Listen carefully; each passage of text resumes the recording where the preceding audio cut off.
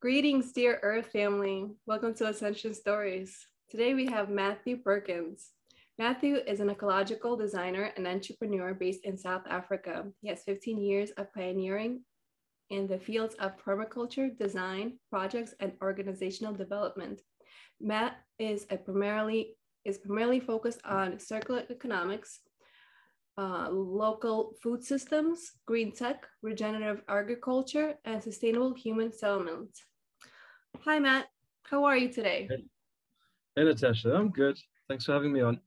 Thank you so much for being on. I really love this topic, these topics that you're bringing to the table. We actually have not discussed this stuff yet. I think it's extremely important to talk about this stuff. So first of all, I would like to ask you, what is circular farming? Circular economy is, in a nutshell, really, it's just understanding how to make money flow within a community more than once. If you look at some really successful cultures like the Arabics or the Jewish folks, they generally make the money circulate within their network, 3, 4, 5, sometimes 7 times. And that can accumulate ultimately generational wealth, but a more equitable way to distribute resources. Right. Awesome. So the next thing I wanted to ask is your ascension journey, however long, however short, it's up to you. Sure. Well, okay, let's go back to when I was 20. So that's now 15 years ago. I really felt like quite different in the world, even from a younger age.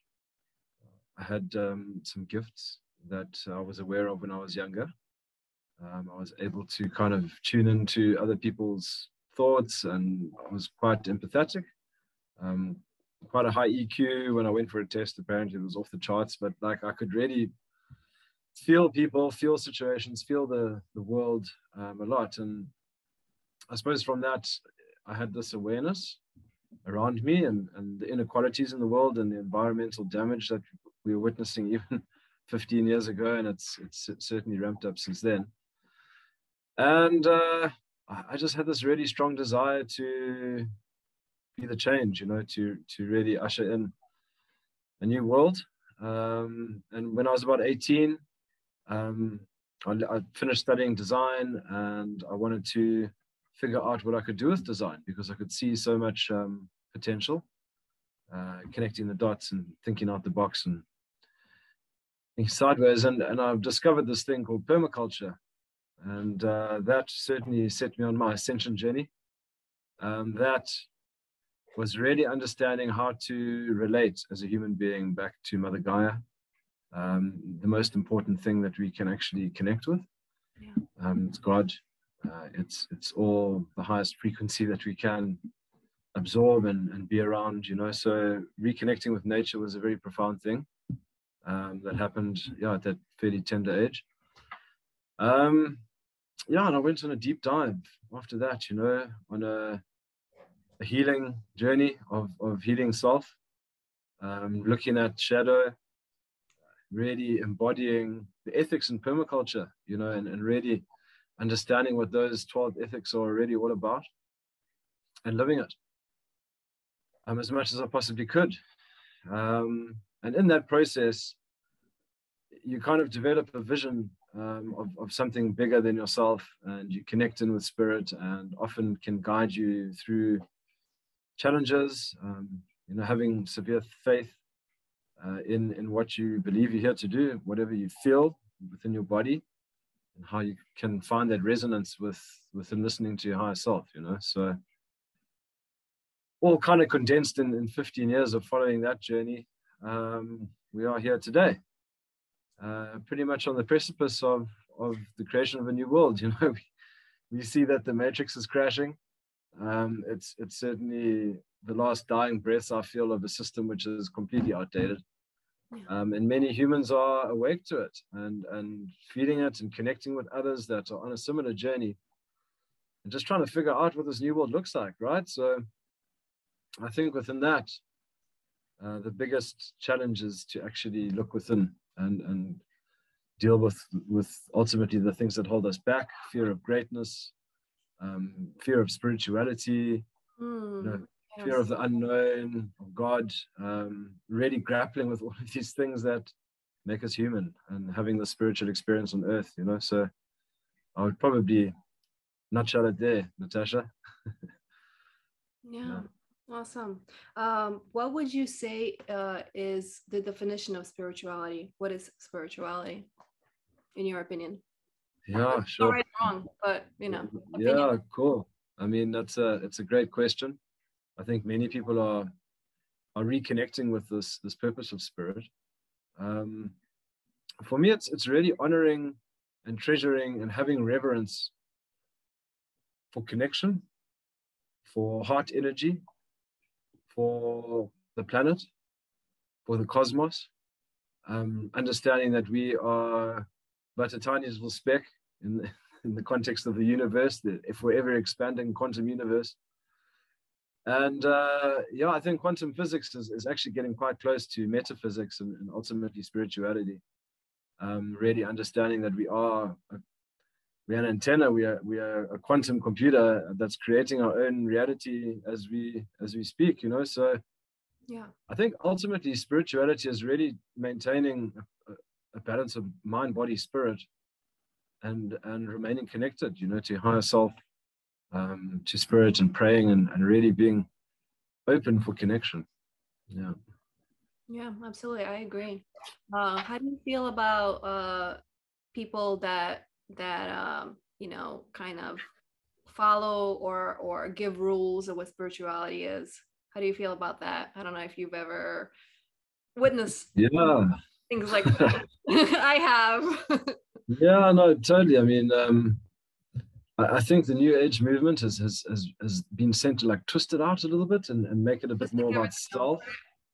I think there's so many distractions out there that we really have to listen to our inner guidance about what resonates. Yeah. And I think for that is the biggest trick, and just remaining open, hey? Because there's so many distractions out there these days and access of the age of information, and things like Facebook and social media and mainstream media that are just there to brainwash one, actually. Having the discipline to remain free of that is a testament within itself, So yeah, I don't really resonate much with the gurus or any of these guys that ultimately have a huge mega following, and I often have to look a little bit deeper and just see if there's any reading in between the lines or who they're associated with, because you've got to double check everything these days. Absolutely. So yeah, I'd say inner guidance, eh? Yeah, inner guidance, exactly. What I say is listen to your heart. Same thing. Yeah, there we go. There's the golden compass. Yeah, exactly. And I do feel, to be honest, and this is obviously, I'm not saying that all gurus, like that's a no, but I just find it a little weird personally when somebody goes by the title guru. Why do you go that way, that title? Why? That's like the opposite, in my opinion. Yeah, totally. I mean, I agree. I think there's a bit of spiritual ego involved with giving self a label, especially in the healing realms, or just remaining as humble as possible is actually the real test about spirit and how we apply it. So yeah, I agree totally. Yeah, and I usually ask this question at the end, but I feel like we are on a roll on this topic here in the beginning. So the question is, what is your opinion of what New Earth is? Wow. Yeah, sure. Let me just feel that for a minute. A couple of seconds. I think it's really, the new earth is really about embracing the higher frequency that our whole cosmos is actually going through. I think that there's a very specific split in frequency or timeline, that if you are connected with the new earth and what's happening in our cosmos, and your spiritual body is strong and your mindset is of that frequency and vibration, we can create pretty much anything within a matter of hours or days, weeks, depending where you are on the scale. that for me, I think, is the crux of the new earth. Our ability to really, potentially even awaken all of these dormant DNA strands that we've got sitting in our bodies. And for that, you need optimum cellular health. But yeah, I think that's really just even on this pathway of a new earth, time is warping. I mean, things are just going so fast. Weeks are blending into 2 months because we're living in a vortex now, It's not a linear timeline anymore. It's literally a vortex, eh? Yeah. That's what I feel personally. And do you feel like there's any kind of specific diet that people should head towards? Yeah, I mean, for me personally, over the last couple of months, I've felt the need to detox and yeah, obviously that's a personal journey. It obviously takes discipline and focus and time management to be able to detox effectively. But basically, fruit and veg. I find the fruit is the easiest thing to digest, especially when you're looking to heal the digestive tract or your small intestines and your colon. Lots of fiber just to keep everything nice and clean, and low acidity. I mean, there's so much acid in modern day diet that it's almost impossible to sidestep unless you really are disciplined about growing your own food and juicing and regular water consumption. Yeah, and obviously the naughties like alcohol, coffee, tobacco, those things obviously drop the frequency and acidify your body. So avoiding those things, and lots of water. And I know you've got that really amazing water machine, Natasha, that gives alkalized water and all of that. So I'm okay. I don't know how to talk about this. So I don't know how deep I want to get into it, but basically, okay, so I guess I could get into it a little bit without talking about what brand, and people perhaps know. So, but you know which water machine I got. Without getting too much of where I got this information, basically, let's just say this information came from Spirit. And so the water being electrocuted, it kind of produces a Frankenstein effect, as in modified, like the way food is modified. So there's like this almost like even though there's electricity in it, it's not the kind of electricity that's actually good for your evolutionary growth, I guess, which is interesting. A lot of us in the health community are all about this machine. We're just like, oh my God, my health is improving. Meanwhile, we're doing all the other wonderful things to improve our health, such as eating fruits and vegetables, which heal themselves. So there's a bunch of things about this machine. Again, the GMO situation. Eventually down the line, the metal plates, but this is down the line, but the metal plates start eroding, and you don't want heavy metals. You don't want to drink heavy metals. There were several other reasons. I don't currently remember. I would have wrote them down if I, because it was just been a while since I found out. So I am currently kind of trying to, I still drink like 1 cup a day because it still gives you like, like kind of energy, because the extra, I don't know, electricity or I don't know. But I don't drink it all day. I just drink regular filtered water. What else? Oh, you know what I noticed? And so when it comes to this machine, they talk about the hydrogen being split and it really hydrating all your cells and everything.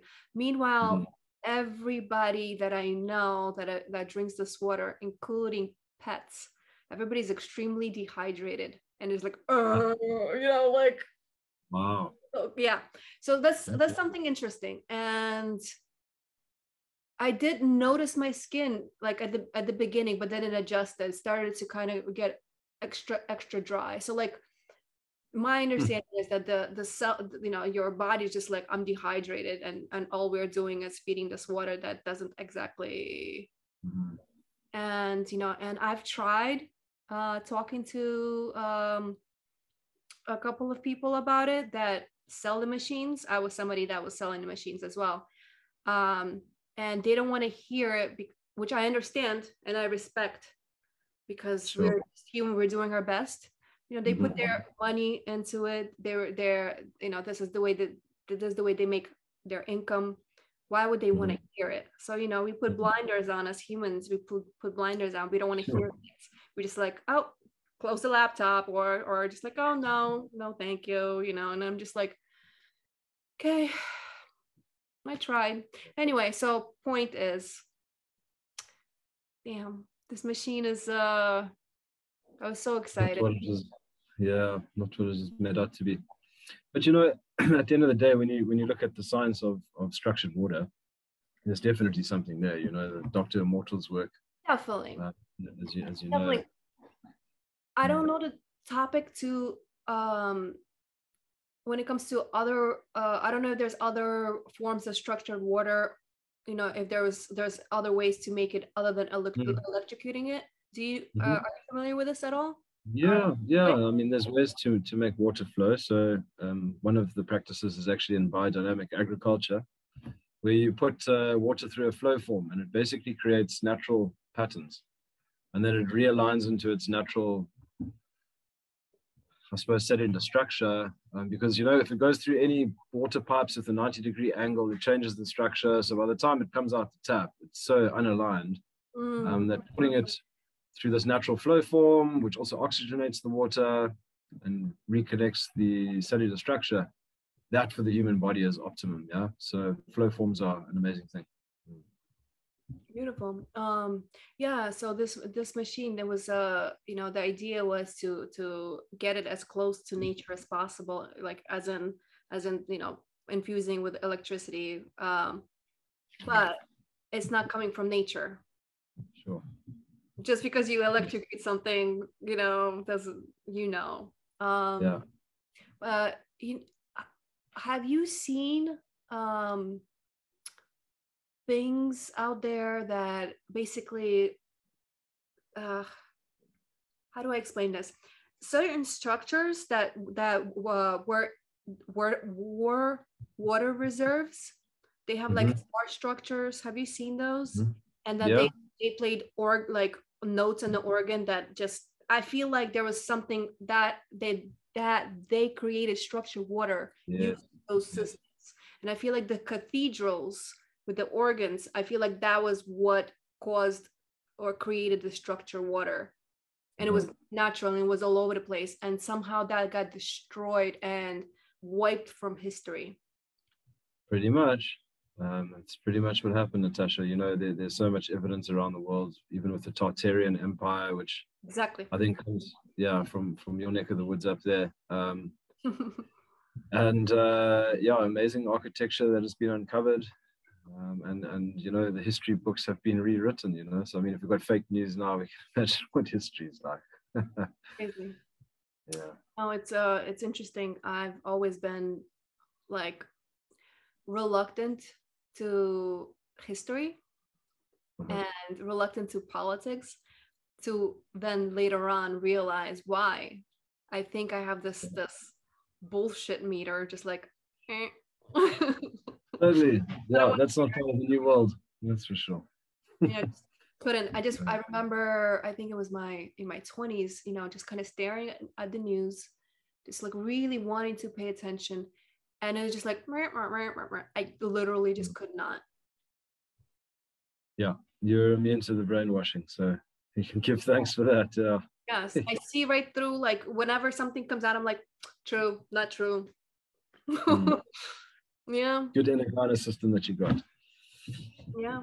Thank goodness. Yeah. Got me through all of my life. Like I didn't have, kind of like, I felt I felt like like it's a bad thing that I didn't really have guidance growing up. But then again, I feel like I was blessed with this inner guidance, and I didn't have to, and I didn't have any unconditioning to do, you know, like I wasn't, I was just kind of left, you know, to my own whatever. So yeah.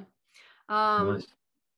So all right, so I want to talk about there's a few things that I wrote down that I feel like we could cover. So the first thing is, what is no, let's talk about the path of the human condition. Yeah, right. I mean, well, that's been something that many philosophers have been writing about even since Plato in the late 1800s, you know, and he was talking about the humans being in the cave and watching the shadows on the wall, and the puppet masters were playing with the shadows, and the humans were stuck in the cave and watching the shadows on the wall and not wanting to climb out the cave, you know. So it's been covered in so many different ways, and I think the recent author from Australia, and he's writing a lot about the human condition, some really fascinating work. I haven't finished the book yet, but I'd highly recommend it. Transformation Movement, based out of Australia. And he writes quite a lot about the human condition and the factors to where we are as a species. And there's a couple of different theories around it, you know, whether we are a species with amnesia and we're kind of coming back into a simulation. We don't remember our past lives or our ancient wisdom that we've had and hold within our DNA. The fact that we can access collective consciousness in the Akashic records is something that we don't know how to tap in as a species anymore. We've also already forgotten about the vibration and frequency and various techniques that can heal on a cellular level within a couple of hours of a chamber. You know, there's been so many suppressed technologies that have been covered from the 1800s even up to now that were all around frequency and understanding that, you know, Nikola Tesla was on it, you know, 3, 6, and 9, understanding that's the key to the universe. And that's really, I think, when you start exploring quantum physics, a very similar type of scientific understanding, and it's backed by, you know, undisputable data. So there's so much there that are starting to bridge. It's just an interesting time to be alive when we're uncovering all of this ancient wisdom, remembering within our own spirits and bodies. And some of us are remembering, you know, there's documented people where they're like all of a sudden getting their telepathy back and certain other gifts. And I think the further down the line of the new world we go, who knows what you're going to be witnessing. So exciting. Yeah, definitely exciting. Yeah, what a time to be alive for sure. You know, and it's definitely a whole array of everything from the good and the blissful to the holy fucking shit, what the fuck. Yeah. What are you guys doing, you crazy bunch of bastards? Yeah. It's crazy. Yeah. But yeah, we're doing it. We're doing our best. Doing the human thing. Definitely doesn't help that we can't, most of us can't remember. I definitely would love to have my full memories back. I just kind of know what I'm supposed to be doing, but you know, but that's like not even the full array of what I'm supposed to be doing. And I really would like to really know info, not just like, you know, the basics. Yeah, I mean, there's different ways to get there, obviously.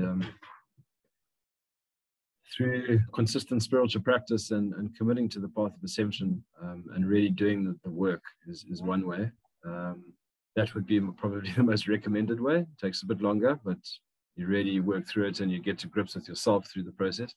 Obviously, plant medicines open up the door. Yeah. But they just show you what's there, and it's you that actually has to continue the journey, and especially the integration post-plant journeys. And so many people hop around from different plants to different plants, and you know, 10 ayahuasca journeys in a year, and we're all enlightened. But there's very little embodiment of the lessons happening within there, and actually having to reground your soul back into your body through also using things like wild pear bark and other plants that can ground you back into your body. Otherwise, I've seen a couple of guys who've taken too much plant and they're out there in 5D and they can't get themselves back, you know? Right. So there's, yeah, like we say, different ways, different risks associated with this path. Yeah. But yeah, meditation is, you know, what the yogis and so many people around the world now are using as a technique. Yeah, Breathing. go outside. What it is, you know? Yeah. Yeah. Yeah, you definitely need to, it's so important to make sure that you ground yourself, especially like you said, after plant medicine. 5D, you know, great, wonderful. I want to be there. I want to be there constantly, but people need to understand that you could have multidimensional consciousness. You could be 5D, but you need to be anchored to the physical reality. If you're just like in the clouds, you're not doing what you're supposed to be doing. You're supposed to be human. You're supposed to be grounded. Absolutely. And this is where we manifesting is in this 3/4D realm at the moment. And we have to have a handle on that. You know, we have to understand how we create our reality and have to structure time and be disciplined and show up. And, you know, one of those important things about getting stuff done. And that doesn't happen when you wafty out there. So, yeah. Yeah. How do you get things done? Absolutely. You know, it's interesting that you mentioned plant medicine. I don't currently recall if the prior episodes, but definitely the last two prior to this one, we talked about plant medicine quite a bit. So it just seems to be a theme. I completely, I completely definitely, like, I agree with what you said. Like, I think plant medicine is extremely important depending on the person. It's not for everybody, for sure. If you are very, very sensitive, if your mind's very sensitive, it might not be for you. If you're, there's so many factors.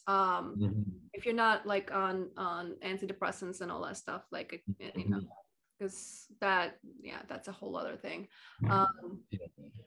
Yeah, and it's definitely just a tool. And I feel like a lot of the healing comes afterwards. You do have to integrate, like you said, and kind of take the lessons that the plant medicine shows you, not just like I did it and I'm so wonderful. It's there's that potential spiritual ego coming in there, you know. And yeah, like you say, plants are just a doorway, and it's really up to developing a relationship with plants as well over time. And often it's microdosing, you know, even medicinal mushrooms, for example.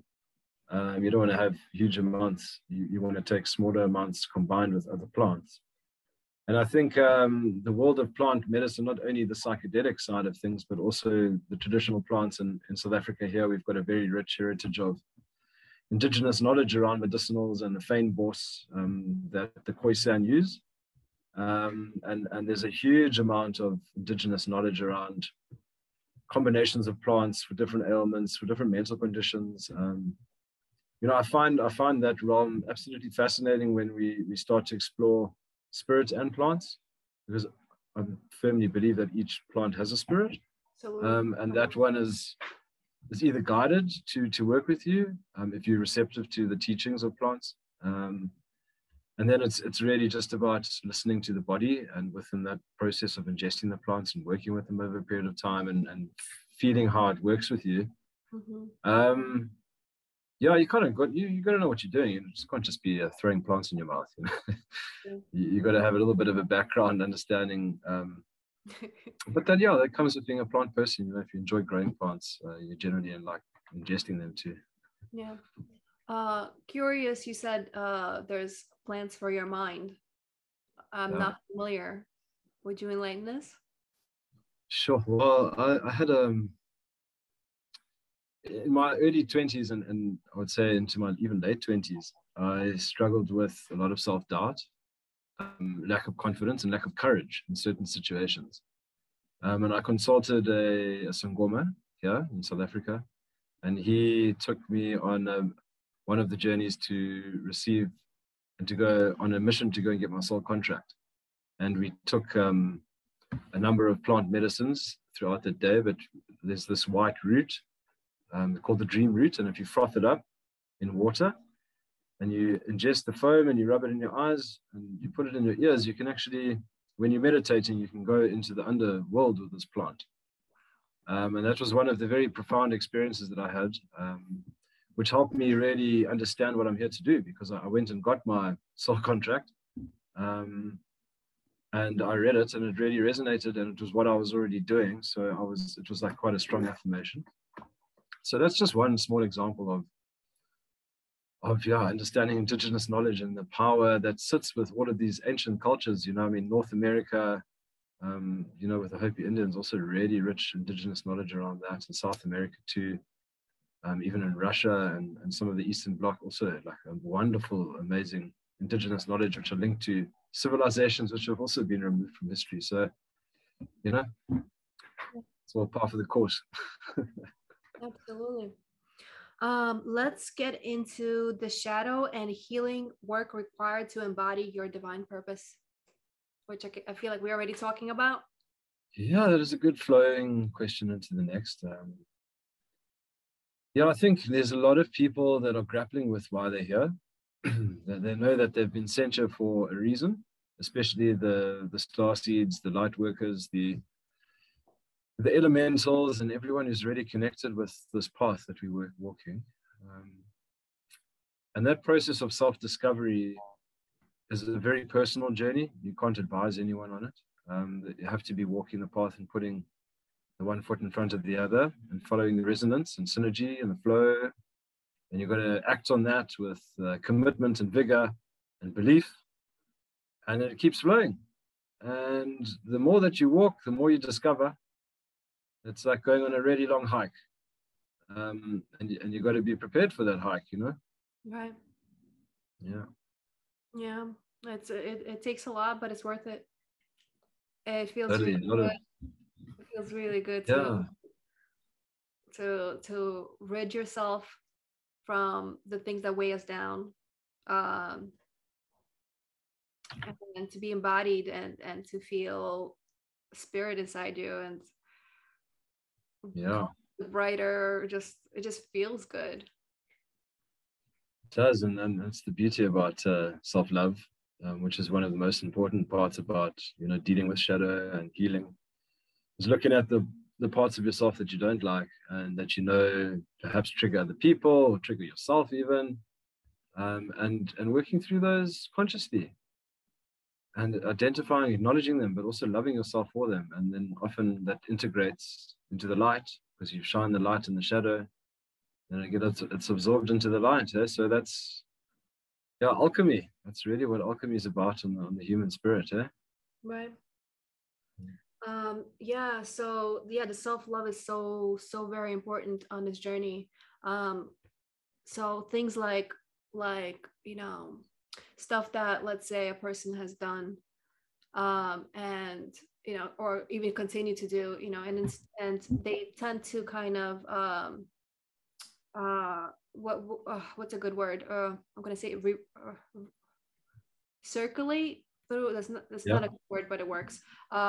Circulate through all these feelings of guilt and shame, like because it's, they can't fix their pattern, or they're having trouble with their pattern. And it's like, the way I see it is, it's okay, forgive yourself just whenever let's say you have like some kind of reaction to something, just instead of feeling shame, because that's going to just plunge you even lower, instead of feeling shamed, kind of forgive yourself for just being human. You're just a product of your environment, and we're all trying to do our best. And what I recommend is, when something happens, again, if it's like, let's say, a reaction that you don't like, that has occurred, that you reacted badly or whatever, more so forgive yourself right away.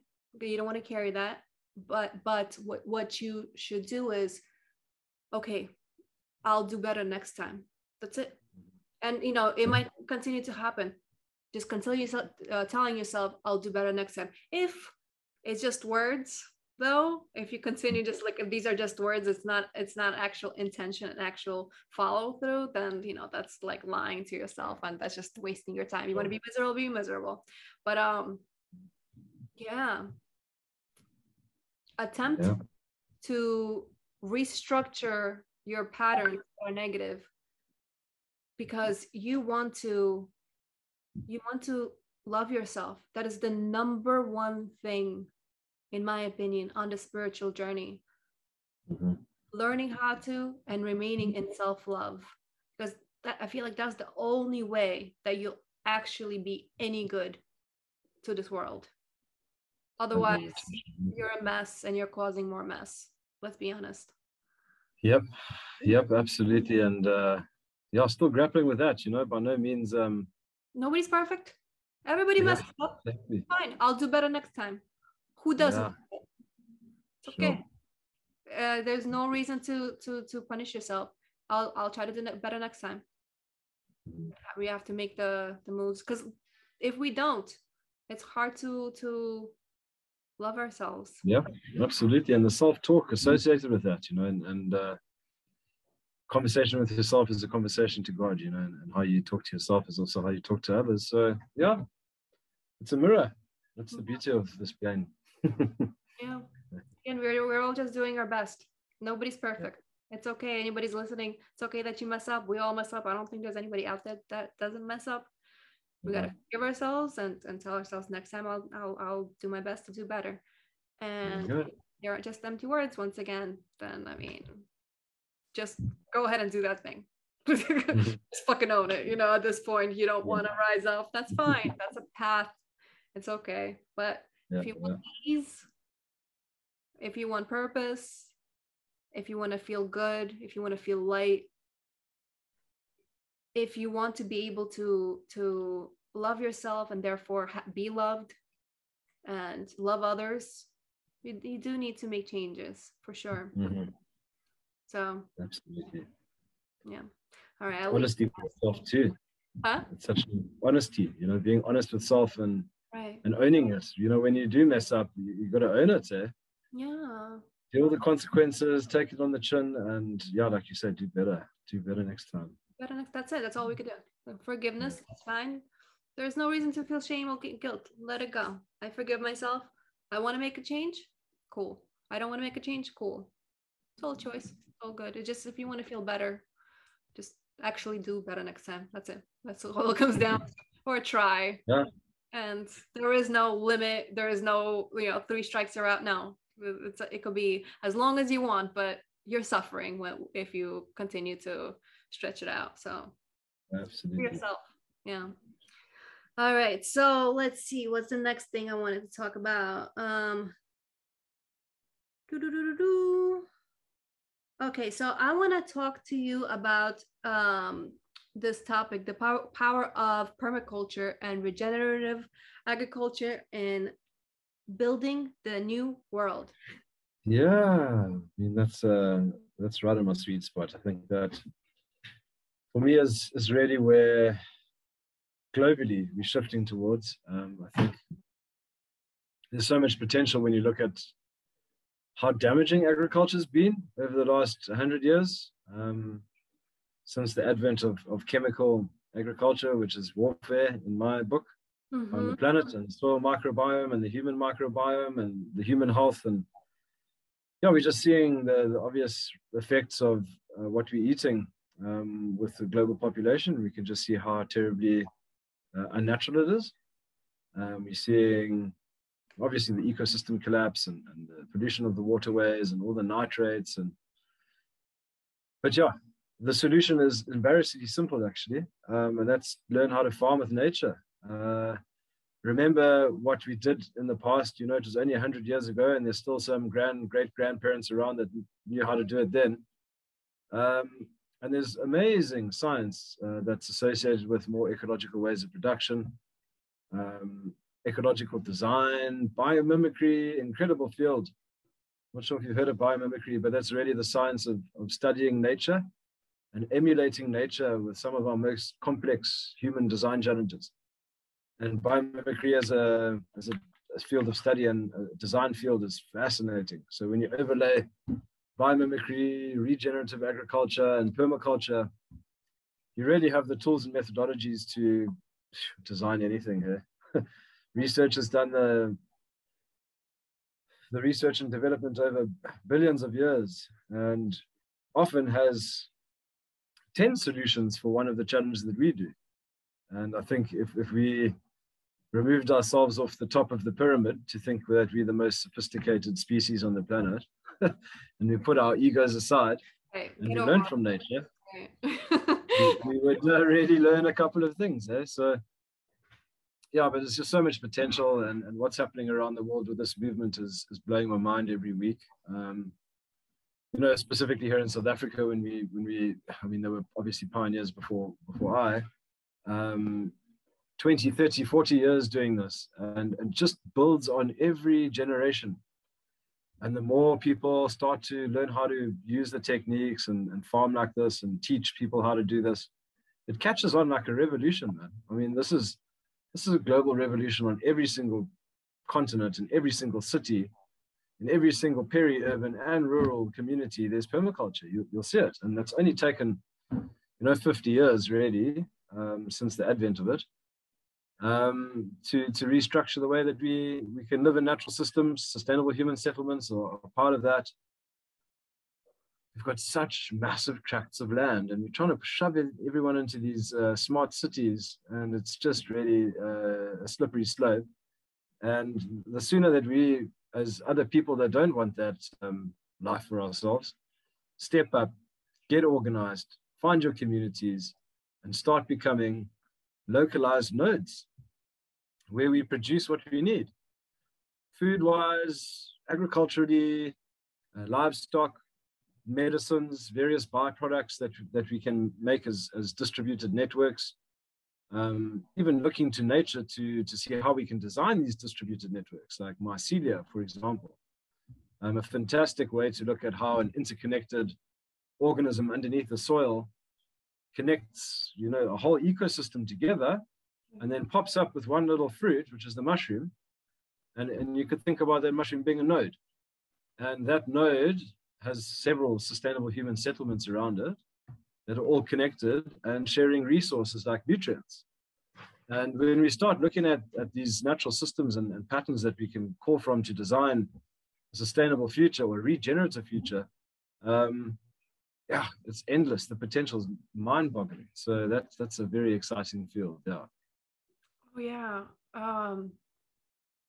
I can't wait till this knowledge, this wisdom spreads throughout the world, or everybody finally can know what's going on. Because we're kind of, my understanding is a lot of us are just kind of like learning, little bits here and there. We're kind of confused. We're kind of learning. There's so little, in my opinion, amount of people actually knowing the proper way to do it. Like monoculture is just not the way. My understanding is that it's spiritually unhealthy to have not a, like, there needs to be variety. There needs to be interaction. Mm-hmm. Just have one crop, extremely unhealthy. It's Exactly. like spiritually sick, these plants, my understanding anyway. Totally. There's like no life force in the soil. Yes. Nutrients are lacking in the food. Yeah. You have to eat, I don't know what the stat is, but it's like 7 apples today than you needed to eat like 60 years ago to get the same nutrient density. It's crazy. All the stats and figures are pointing in that direction. It's like, go regen, go organic, localize your food. Yeah. Stay away from retail. And then you go into a shop and it's just crazy, man. There's aisles and aisles and aisles of processed stuff, which isn't food. And we have to pay money for that, And that's on the back of massive trucks, which are carting it up and down the countryside, lots of carbon. It just makes no logical sense. Like the pears are grown in Argentina, flown to the UK to get washed and then resold in North America. It's like mental when you start understanding how this food system works. It's completely broken. Sure. But I mean, we're going to see it now with the turbulent socioeconomic situation around the world now. Unfortunately, war is there, and that obviously impacts many things down the line. From price of fuel to cost of transporting food that's passed on to the consumer. Before we know it, it's going to be a luxury to have certain foods, and the sooner that we're heading there. Yeah, quickly. very quickly, especially with this lot trying all their games. They really are trying their best, but the people are winning, Natasha. That's the thing that I have to say tonight. I agree. Is that you see all of these little nodes of resistance popping up around the planet. And it's just absolutely amazing to witness and to be part of that and sharing that love, man. It's love frequency. That's where we've got to be. Yeah, I agree. We're definitely little by little waking up. I feel like the latest media push is doing a lot of waking people up as well. If the last 2 years weren't anything to go by, I mean, surely this one is something that's yeah. I don't know why people still watch that box, eh? It's crazy. It's crazy. Yeah, because the media is always taking care of us. That's what's up. Let's continue to trust what they say. Have you seen the movie, or I guess more so it's called a documentary? The documentary is called Biggest Little Farm. I have. It's brilliant. Yeah, it's really great. Really great. So I was just having a sensitive day. But I'm also getting emotional just talking about it. So maybe it wasn't just that. But I cried from the beginning till the end. And there were some periods where I didn't cry. I think I cried more during that than I've ever cried in watching anything ever. Brilliant. It just shows how much it spoke to you, it resonated with your soul. That's what you want for yourself, so that's amazing. For myself in this world. I want the world to have this. Yeah. I mean, there's no reason why we shouldn't all be living like that, And this control system. Yeah. Oh my God. Yeah.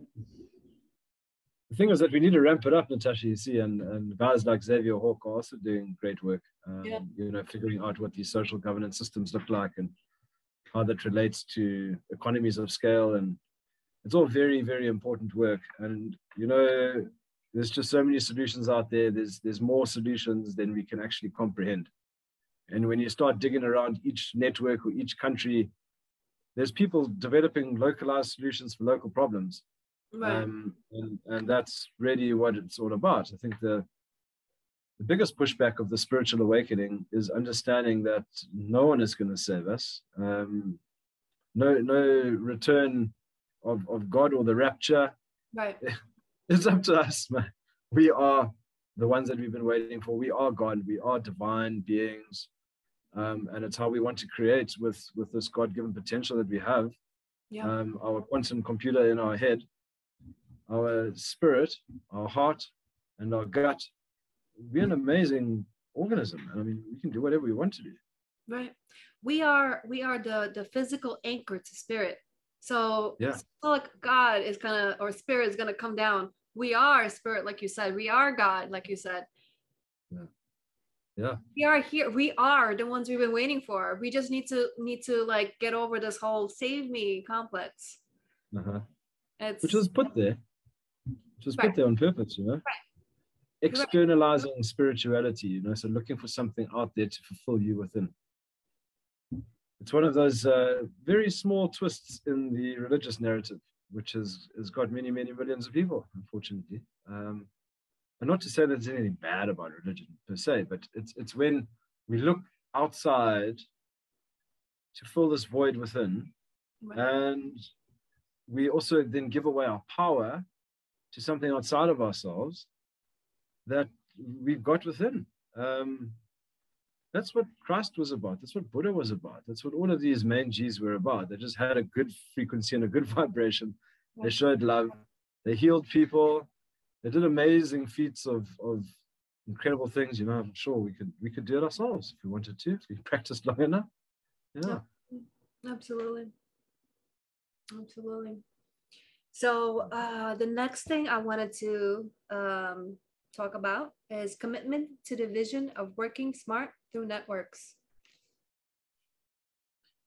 Yeah, so I think that this is what a lot of people are grappling with around the world. to try and devise these solutions around a new world, breaking free of the banking system, finding a new way for politics, redesigning our local food systems, figuring out sustainable construction techniques, ethical applications of technology, resource management. You know, there's so many different things that are happening, and there's so many pockets of creativity and divine intervention, I think, actually, where there's just so much potential within the network. And if we see a problem, like a corrupt government forcing tyrannical mandates, for example, and we wanted to bypass that, we could. And the network's already designed it. So in our case here, when all of these mandates started rolling out and it was getting a little bit hairy, you should have seen how quickly people came together. I mean, we're still connected now. We've got multiple WhatsApp groups. There's people looking for land. There's people facilitating exchange of land. There's people settling down into these micro communities. There's a whole bunch of information exchange, alternative trade platforms that are popping up. It's wild, man. And this is like a year and a half of we as the network and sovereign people applying ourselves to this problem that we saw. And boom, voila.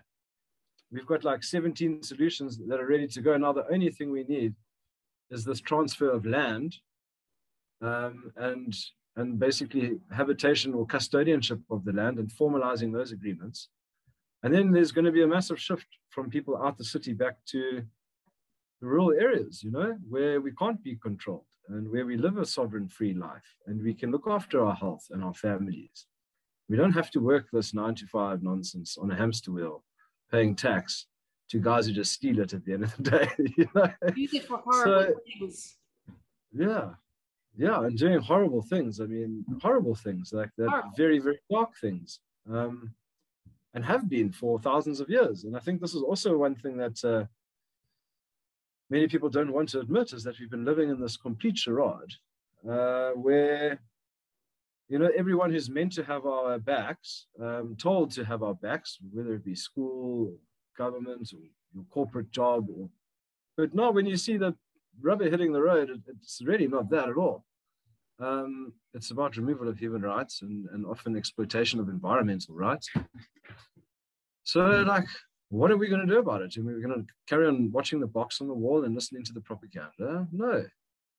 We're going to start sovereign communities that are self-governed, and we grow and create and make and develop the life that we want to live. You know, I mean, we've got that option. We've got that option, guys. Like, why don't we all just do it? Let's just start. Whether it be planting a couple of veggies at home, or networking with your neighbors, or starting a community action network,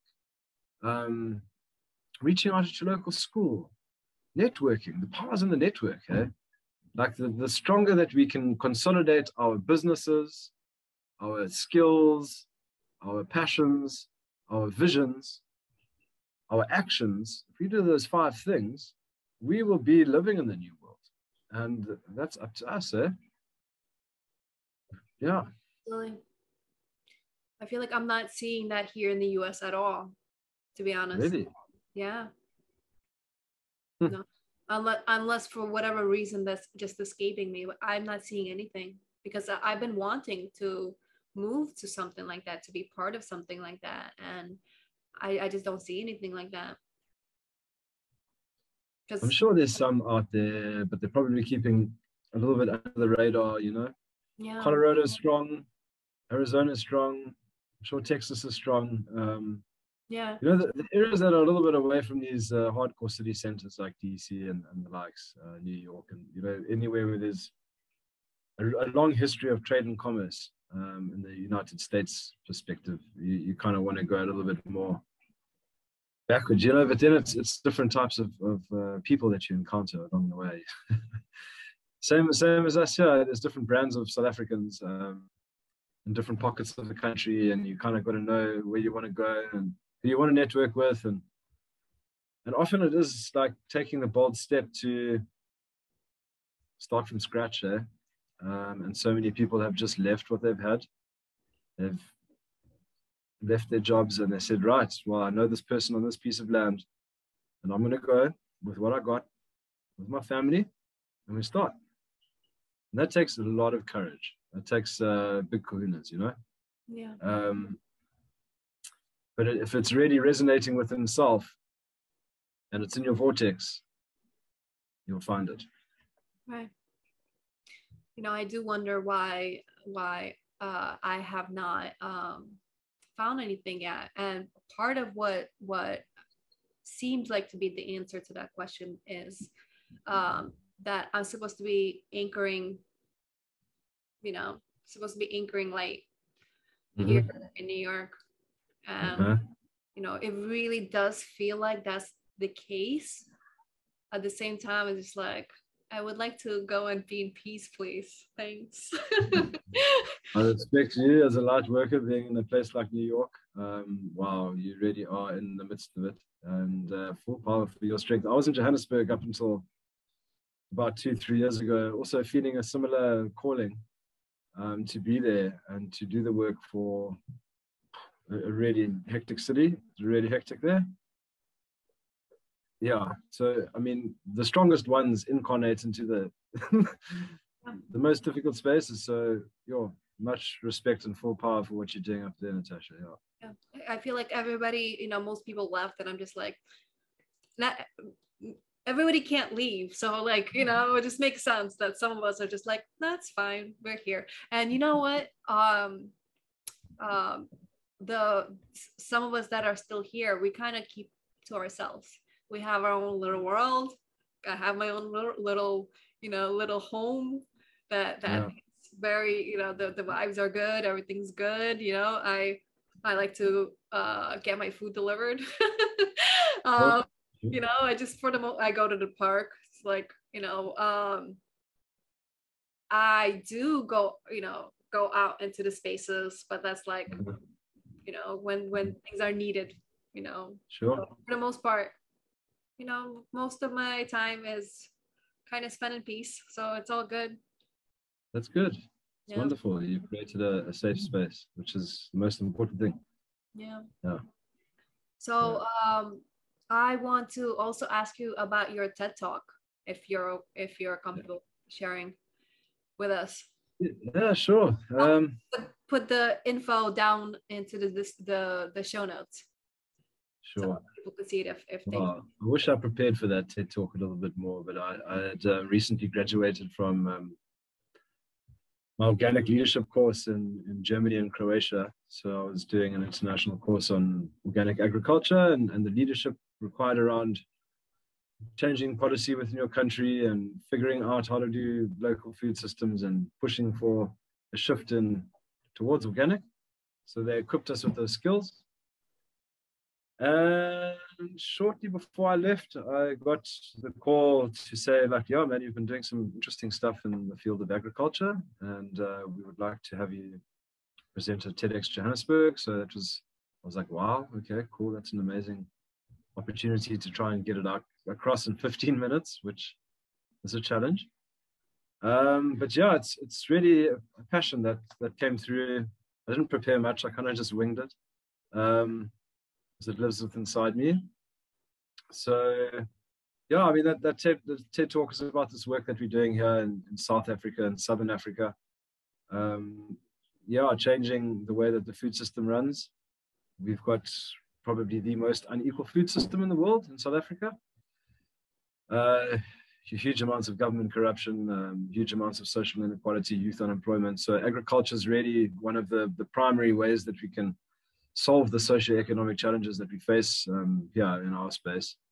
And yeah, the TEDx was just about that and thinking laterally as a designer in the field of agriculture, hacking the farm. Sweet. So, and then the last thing that I like to most of the time ask my guests is if you could give a short piece of advice to the listeners, what would it be?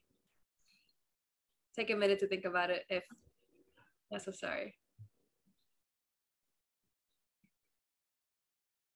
Sure. I would say it boils down to connecting with the other people that you resonate with. and figuring it out together. The power is within the network. If we want to see a sovereign future, hold that into your mind's eye, manifest your homies, and go and get it done. Beautiful. Yeah. Wonderful. All right, Matt, thank you so much for coming on and having this wonderful talk with us and bringing some info forward that has not yet been talked about in on this series. So, Natasha, thank you. Thank you for hosting, and thank you for doing your work that you do and covering all the amazing work that people are doing. So thank you.